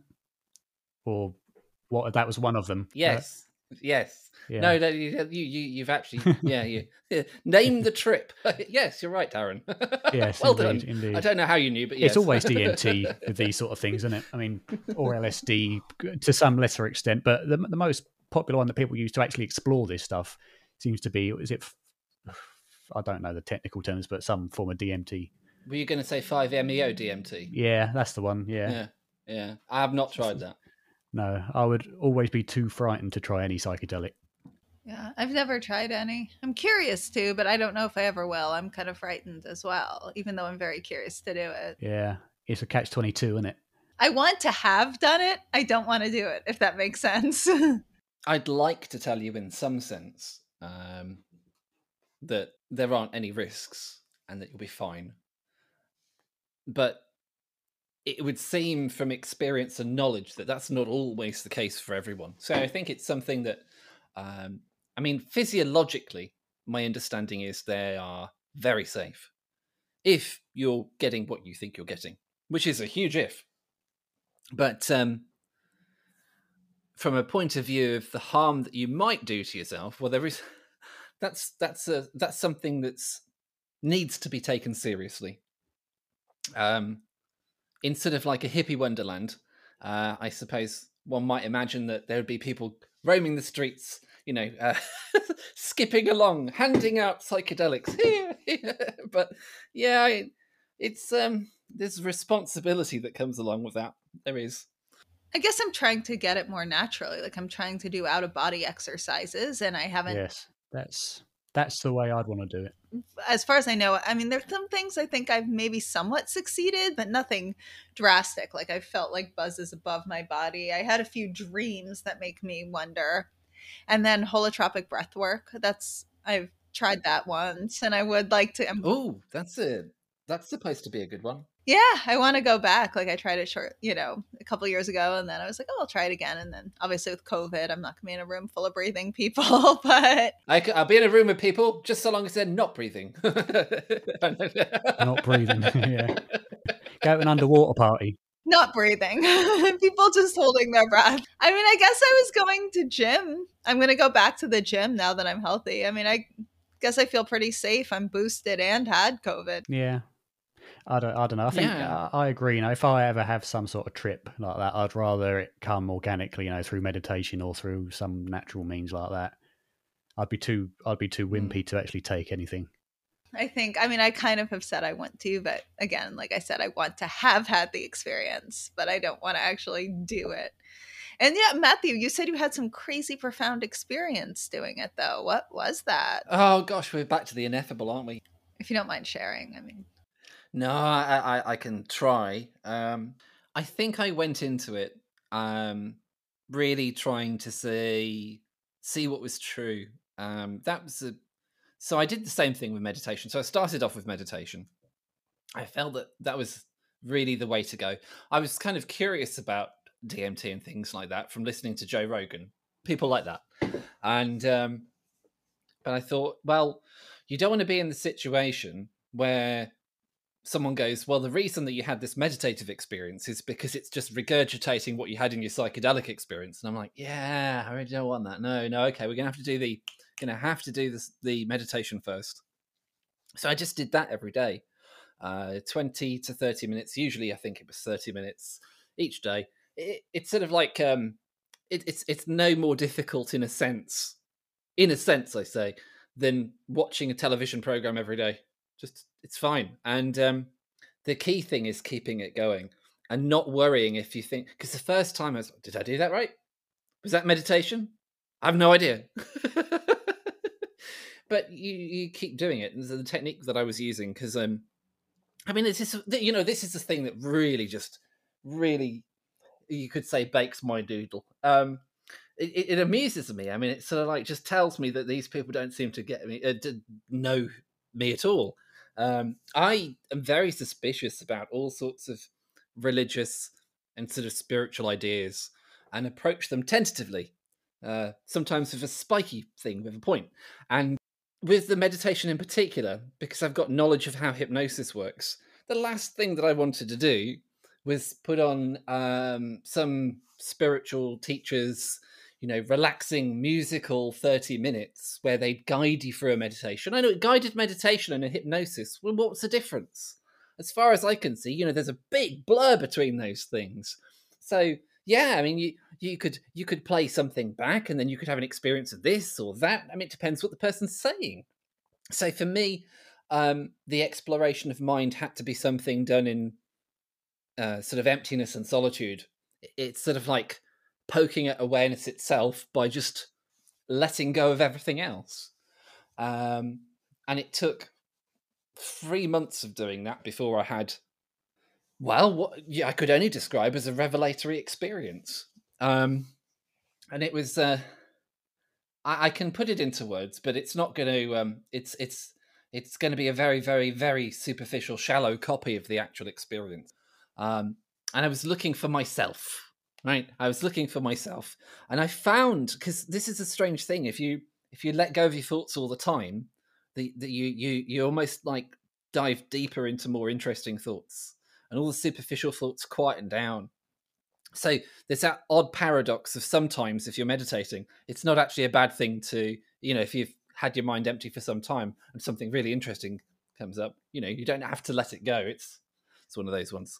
So sometimes when I was practicing meditation, I would have days where I was always letting go of thoughts, and sometimes it would be I'd let go of them for the start and then I'd see what happened. In any case, I was looking for in this particular experience, I was sort of looking for myself, and I found myself seeing things like my brain, and I was thinking, where's me? I can't see me in here. And I saw sort of the level of tissue in my brain, and sort of, I can't see me here either. And then I was looking at you know, the cells themselves, and I couldn't see. I'm not here. No. Okay, so, and then I sort of went deeper than that, and I was looking at sort of the molecules and chemicals and all the chemical machinery that goes on in cells, and I'm like, not here either. And it just kept going deeper and sort of like zooming into reality, and it kind of got to sort of this sort of somewhat visualization of sort of the quantum foam by the time that you've got past fundamental particles. And it was because I didn't see myself there, the next thing was really interesting. I was sort of like, oh, it was this sense of, oh my God, I'm underneath all of this. But that's a very poor way of communicating it, just saying that. It was a real felt sense of revelation. And what's been really amusing about it is that after that, I've done so much digging around, analysing, thinking, rationalising. It's hard to get away from. One of the most interesting models that we have in science today is this whole idea that you've got physics at the bottom level, you've got chemistry, and then on top of chemistry, you've got biology. You've got a sort of a layered approach of emergence. And what was really interesting about this revelatory experience is it pointed me in the correct direction. it sort of, you've got this problem that if you want to make something happen in an emergent system, you have to get to the bottom, right? Anything above that is purely derivative. So, yeah, I mean, consciousness, now you can flip that. So you've almost got a circle of causality, and consciousness has to be part of it. You know, you can undo the concept of you being at the bottom of it from a rational point of view. You can throw doubt as to whether the material world is primary or you're primary or who who the hell knows what's going on? But the fact that I can, I mean, this is the thing that all the analysis of all the YouTube videos that I watched, everything, the one thing that's missing in the world right now is a simple recognition that for us to talk about consciousness to each other through the material world is proof of mind over matter. It's what I was trying to tell Chris. It's like, you don't need to look very far, Chris. I get it, and I admit some concessions, right? So the concessions would be something like this. As far as I know, I can only reasonably assert that my consciousness affects my brain. But what I try to get across to Chris is, wouldn't that be weird if my consciousness is all over my brain, but it can't leak out at the sides? Like if your skull was able to somehow contain this mysterious conscious force that's having this whole brain effect, and it just kind of gets to the wall of your head and goes, oh, we best avoid going past that. It seems a bit weird. I guess I would say either is equally weird. Like, I don't think one explanation is weirder than the other. That consciousness is just created by this mass of brains, especially like consciousness is so complex. It's not just this detached mathematical perceptions. It's like emotional and love and confusing and complicated and deep. And I mean, but that's no weirder than that it's created not from the brain and downloaded. Both are equally weird to me. There just seems to be a lot more evidence for one way than the other, which is one is more obvious on the surface, and that it's created by the brain to me is more obvious on the surface. And once you dig into the evidence that it's created non-locally and downloaded by the brain and continues after a bodily death is significantly backed up by more evidence. I think I can help here. Let's play the game. Let's play the game where the materialists are right. Okay. Okay, so we're going to play the game. The materialists are right, or the physicalists are right. Okay. So I tell you that it feels like something to be me. What's the source of that comment? The source of that is all the neurons in your brain moving around and the sensations and creating it. Okay, right. Yeah. From the materialist perspective. Yeah. But, okay. So there's a conflation going on here. The conflation is that if we talk about consciousness as just being performative, as in just doing stuff, that's okay, right? So if you imagine that it didn't really feel like anything to be you. We're all philosophical zombies, right? It doesn't feel like anything to be any of us. None of us have any consciousness, but we're still doing stuff, right? We imagine that was the case. Then materialism would be true. I mean, it would add up. It would make sense. What do you mean? Like robots? Yeah. Like we're still aware, but we don't have emotions? Or just that we're like literally like robots? Robots that do all the things that humans do. So a philosophical zombie is where it doesn't feel like anything to be that zombie, but it will still have a conversation with you about consciousness. That in principle, that's the... But it's not, is it aware in any way? Is it aware? No. Like, because we could have awareness without the rich experience of it, without emotions or caring or attachment. No, okay. It's not. It just mimics being aware. It's not aware, but it would say that it was. So that's what materialism really gives you. You could have, in principle, brains that would do all these behaviors, because that's all that science touches is behaviors, because that's only behaviors that really are testable. That's the limitation. But it's important to note. So all of those neurons and all of those... Oh, right. I've got another thing that might help here. I will knit these back together, but there's another important thing about causality we need to explore. I'm driving down the road, and I park my car, go to my friend's house, have a nice night, get out to my car. It's a little bit late now. Need to get back home. Go to start the car, and it won't start. I've got some sort of breakdown cover. The guy comes out, takes a look at it, and he says, it's your battery. It's the battery's fault. There are two cells that fuse together. You've got a short circuit in your battery. It's the battery's fault. Is it really the battery's fault? It's whoever made the battery. No, I mean, it could be rain got into it and corroded it. It could be so many things. We don't know. We know. It just, that's where it's showing up. Does the battery have the free? Darren's got it. It's the idea. It's a useful fiction to explain things in that way. It helps us understand things, but it's anthropomorphizing things. We project the agency that we have onto the environment to explain things in helpful stories. It was the battery's fault that it packed up, right? It's not really the battery's fault. We're using the word fault. Yeah, but the battery didn't decide. The battery didn't decide that, I'm fed up of Matthew. He takes me for granted. I'm going to short circuit. The battery didn't do that. The battery hasn't got any free will. So the problem is that you almost have like an infinite chain of recursion downwards from that point, because you could say, well, it wasn't the battery's fault. It was the person who designed the battery. And then you could say, well, it wasn't their fault. They were being pushed by their boss. And you could say it wasn't the boss's fault. And you just all the way along, right?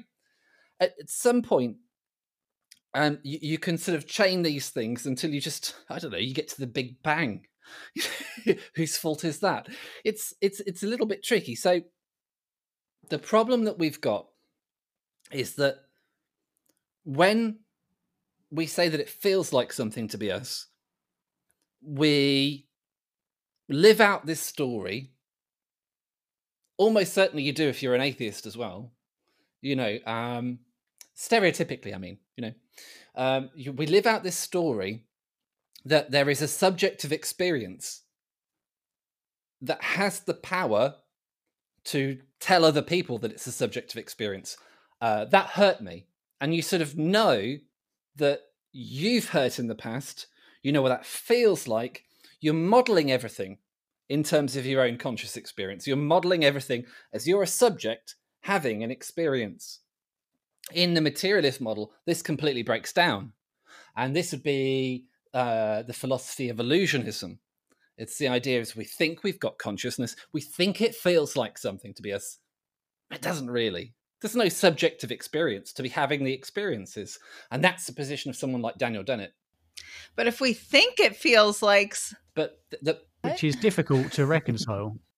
I was just going to say, it's difficult to reconcile it, because you can't deny that you have the experience of something. Whatever you experience or whatever you believe yourself to be could be illusionary. I'm seeing a guitar pick here that might not exist, but what I can't deny is that there is something behind the me that's seeing it, because it's either on or it's off. There's no illusory kind of semi-aware or not.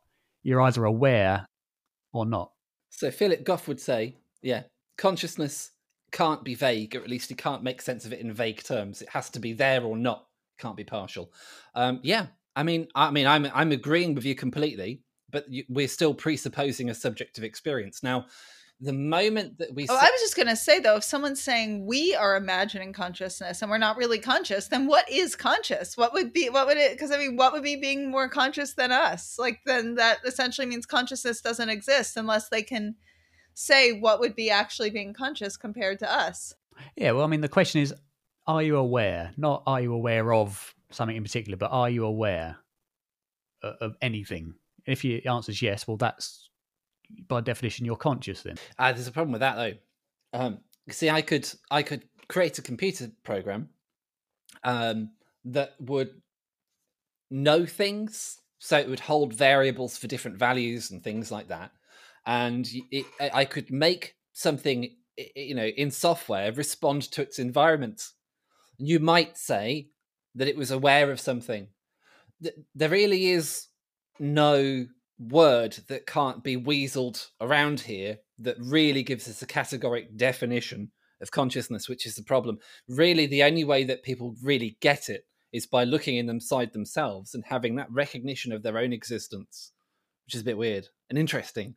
And that's true, because it's just an assumption. I know I'm conscious, right, and I'm assuming you guys are experiencing it the same way I do, as you're different, some, because we're all different. Yeah. But for all I know, I'm the only, which is such a lonely. We could be figments of your imagination. Yeah, I could be the only one who's conscious, and I could have made all you guys up, or I could be, in a Matrix computer simulation. There could be like 5 people that are all in the whole universe that are all being computer simulated, and we're all NPCs. I'm here watching millions of people when in reality there's like only 5 of us in that Matrix. So the only thing I can factually know, like, I have no doubt I'm conscious. I assume you guys are, but you can't. And you could say the same. That's the thing. Yeah. But this is a wonderful thing, right? It's self-evident to someone who can see themselves well enough. But this whole idea of a subject that experiences isn't supported inside a materialistic paradigm. Not really. I mean, you can force it in there somehow. So you could say that everything that happened up until the moment that humans got consciousness, let's just keep it simple. I know it's more complicated than that. Cells probably have consciousness, but just to keep it simple, right? Just to keep it simple, we'll say, that the only thing that governed the motion of things in the universe up until the point where humans became conscious was the laws of physics. Everything was exact, mathematical, precise. Everything was told where to go and what to do, and it was all predicted by these equations of motion. However, as soon as consciousness popped into existence of human beings, then when they said it felt like something to be them, consciousness was the cause of that. So essentially what we're talking about is this giant machine that was working like clockwork and then just farted out a ghost, and the ghost starts tinkering with it. And that is ultimately the reason why I find materialism absurd. It is that experience of being aware that does break everything else down, doesn't it? That is the... Yeah, no, absolutely. Absolutely. As soon as you take that as a real thing, you have a subjective experience that is doing things. But that's not allowed. The only thing that does things is your fundamental basic layer of physics. And the funny thing is, I got a pointer that you have to go under physics from that revelation. So I think Revelation is actually pretty good. But I mean, as a pointer, right? Rather than say, I would rather have a revelatory experience, be amazed by it, and then go, is that right? Can I falsify this? Can I go out there and reason it through? Which I did, rather than have a revelatory experience and then write a big book about it and go around telling everyone that it's absolutely true. But that's me. I'd be the same. I mean, I suppose we can't say we know any of this. Like, as I said, I think that when you think about it, both are extraordinary claims that a mass of cells creates consciousness, as complex as our consciousness is, or that, consciousness isn't connected to us. And, beyond that, I can only say there's evidence, stronger evidence for one than the other, but none of this stuff can we say we know is truth or a fact. No. Well, that's the thing, neither hypothesis is any more likely really than the other, in terms of we don't have a mechanism for either how consciousness can come from non-conscious matter or how consciousness can exist outside of the brain. But for some reason, it's defaulted to the extraordinary claim that the brain does produce it, rather than the extraordinary claim that it doesn't. And we've been here before with bread that goes mouldy. We had this spontaneous generation was quite a popular hypothesis. It's just mold just somehow comes out of bread. No. We found out later that it was spores that settle on the bread and colonize it. We can also play with other ideas of consciousness, as we were saying, a matrix, a video game. I mean, those aren't the only two, and some seem more logical to me than others, but we might as well play with them all. Yeah. And it is interesting when you think of the two that have become the most popular, and neither are logical. I mean, in the terms of the masses, it's either that our brain magically creates this complex human, probably for dogs, it's very complex for them too in their own way, this loving emotional experience, and the other is not. I mean, the other main popular thing is not like the research of Dr. Julie Beischel or Jim Tucker. It's a god. It's a religion. It's a book. I think basically. A book. Or in other, we bring in Eastern philosophy, Eastern religions like karma, reincarnation through karma. And I would say of all those three, maybe that's the most logical, but still you have to bring in this whole karma, spiritual, like there's no evidence of that. And then, the religion, heaven, like this heaven in clouds, and you have to follow these absurd rules that just have no basis in actual morality to make it in, that are completely subjective, that are based on just absurd things. Then you live in a cloud forever or suffer forever. I mean, that's less logical to me than consciousness is created by a brain. Oh, yeah. By far. But then there's this whole other thing that is not commonly known. That's, the research of, Windbridge and DOPS, Division of Perceptual Studies at UVA. That's the most logical of all of these. Because it's based on empirical data. And, the alarming reality is it's going to be a lot weirder, the reality, than anything we're kind of imagining at the moment. I think, yeah. Yeah, when you say that, I think that's so true. Oh, no, maybe. I mean, how would I know? Exactly, yeah. I think, for me, I suppose I've still really bought into physics, and in physics, there aren't things that just pop out of nowhere and then disappear back into nowhere. Now, you could say, no, Matthew, no. We have particles that pop up from the quantum foam, and they disappear back into it. They're virtual particles, but you've just said where they come from. It wasn't nothing. It was this underlying quantum foam that you were talking about, where they came from. There is nothing that comes from nowhere and then just disappears back into nowhere in physics. It's a brand new thing. And it could just be it comes from somewhere we don't know. That doesn't mean nowhere. To say we don't know something doesn't mean it's from nowhere. Right. It could be from somewhere that we don't understand the nature of and can't even identify yet. Right, which that makes me think of Flatland. Like, do you guys, if you saw it or anyone listening hasn't seen it, but they're showing a 2-dimensional experience. And then when it sort of connects with a 3-dimensional, if a ball bounces, from 3D into that 2D, the 2D perception is seeing this circle appear and disappear, and they can't understand what is going on. They're like, that's defying the laws of the universe. No, it's not. It's living in 3-dimensional laws, not 2-dimensional. So it's like all these things that were like, that defies the laws. We're living in a very tight, limited perception. Liz, I've just noticed it's gotten quite dark where you are now. I know. It has. I should probably move my light for Darren's video. So sorry. Also, I'm going to have to get going kind of soon. It does get dark quick. Any conclusions? Has anyone moved their position at all?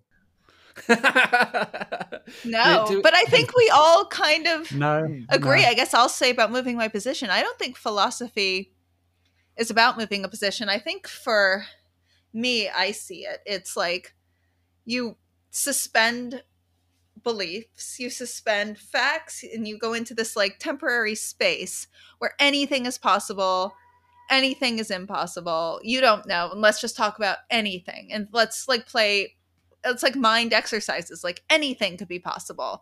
And then you step out of philosophy and you interact in the real world. And I think the problem is when things that should be philosophy are treated as fact, and then you bring it into the real world. I mean, that could cause problems.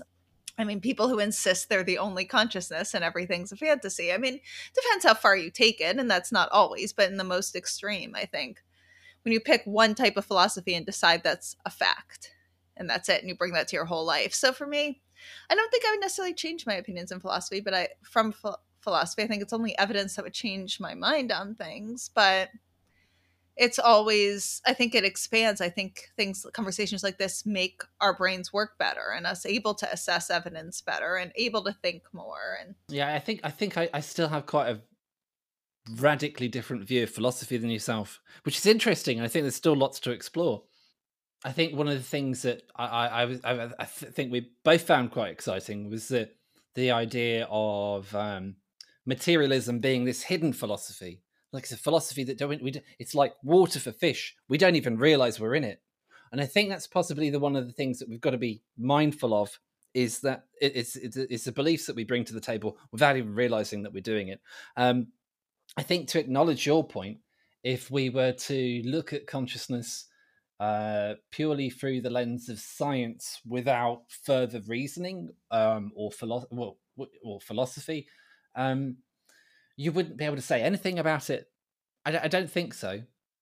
Yep, I mean, I don't have anything to add either. I think you just got to keep going, and you know, figure out, create the evidence, allow that to kind of dictate your philosophy and your viewpoint, and try not to fall into the trap of biases or, you know, authoritarian influence, because that's very easy to do.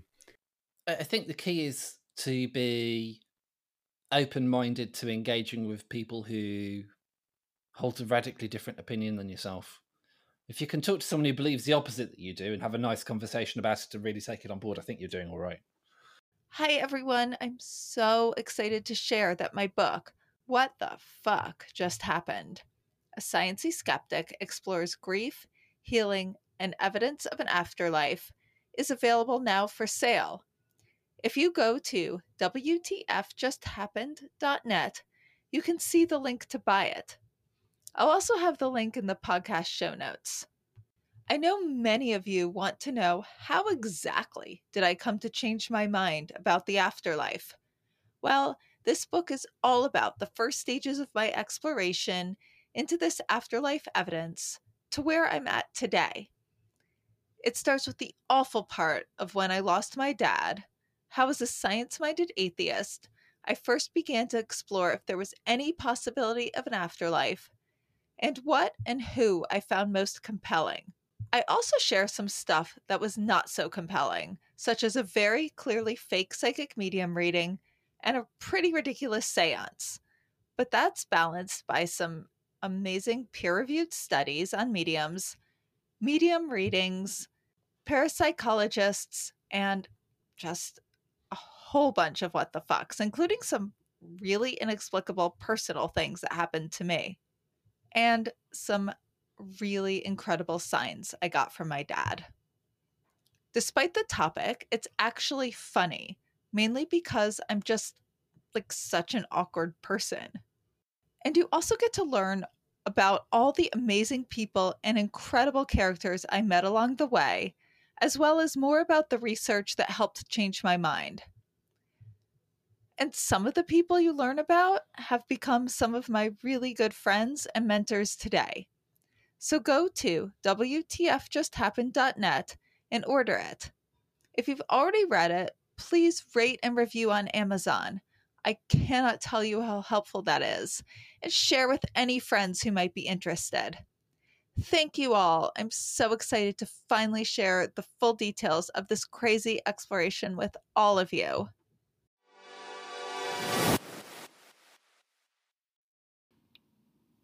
Ready to embody that next level calm and confidence? It's time to activate that part of your subconscious. Get the self-paced 11-minute-a-day program by me, author of Confident Introvert and certified subconscious reprogrammer. Go to stephanietoma.com/confidence boost. Use code WTF50 for $50 off. Inspired by David Justice, who died after a nearly 2-year battle with glioblastoma, JET, Joyful Experience Team, was founded by his son Oliver Justice and his best friends, River Attard, Leo Gerstein, Jack Gorenstein, and Felix Ward. JET seeks to create joyful experiences for families struggling with brain cancer, a chance to enhance their lives with experiences that are rich in love and will be treasured for all time. We believe, like David did, that life should not be measured in time, but in joyful moments. JET will allow families coping with this painful diagnosis to go to special events and be treated like VIPs. Go to makingheadway.org/JET for a complete list of programs and activities. So this is the end of our discussion. You can find Darren and the links to his YouTube channel and social media on his site, seekingi.com. That's seeking-i.com. You can find Matthew Riddle on his YouTube channel titled Consciousness Matters. youtube.com/consciousness matters. All of this will be in the show notes. And I hope you enjoyed our discussion. To get more information on what the fuck just happened, go to WTFJustHappened.net. There you can order my book, What the Fuck Just Happened? A Sciencey Skeptic Explores Grief, Healing, and Evidence of an Afterlife. And you can learn all about how I came to conclude that there most likely is an afterlife. You can also learn about the early stages of my grief and the amazing, fascinating people I met along the way. You can also read about how much I harassed them trying to get evidence, see if they were cheating, and see if they were sane. There, you can subscribe to our newsletter. If you enjoyed this episode, please rate and review us wherever you get your podcasts. It makes such a difference, especially for a new podcast like this one. And if any of you have had a crazy what the fuck yourself, have any questions, feedback, or just want to say hi, reach out on either Instagram at WTF_just_happened_ or email me at hello@WTFJustHappened.net. And remember, you don't have to draw any final conclusions as you wonder what the fuck just happened.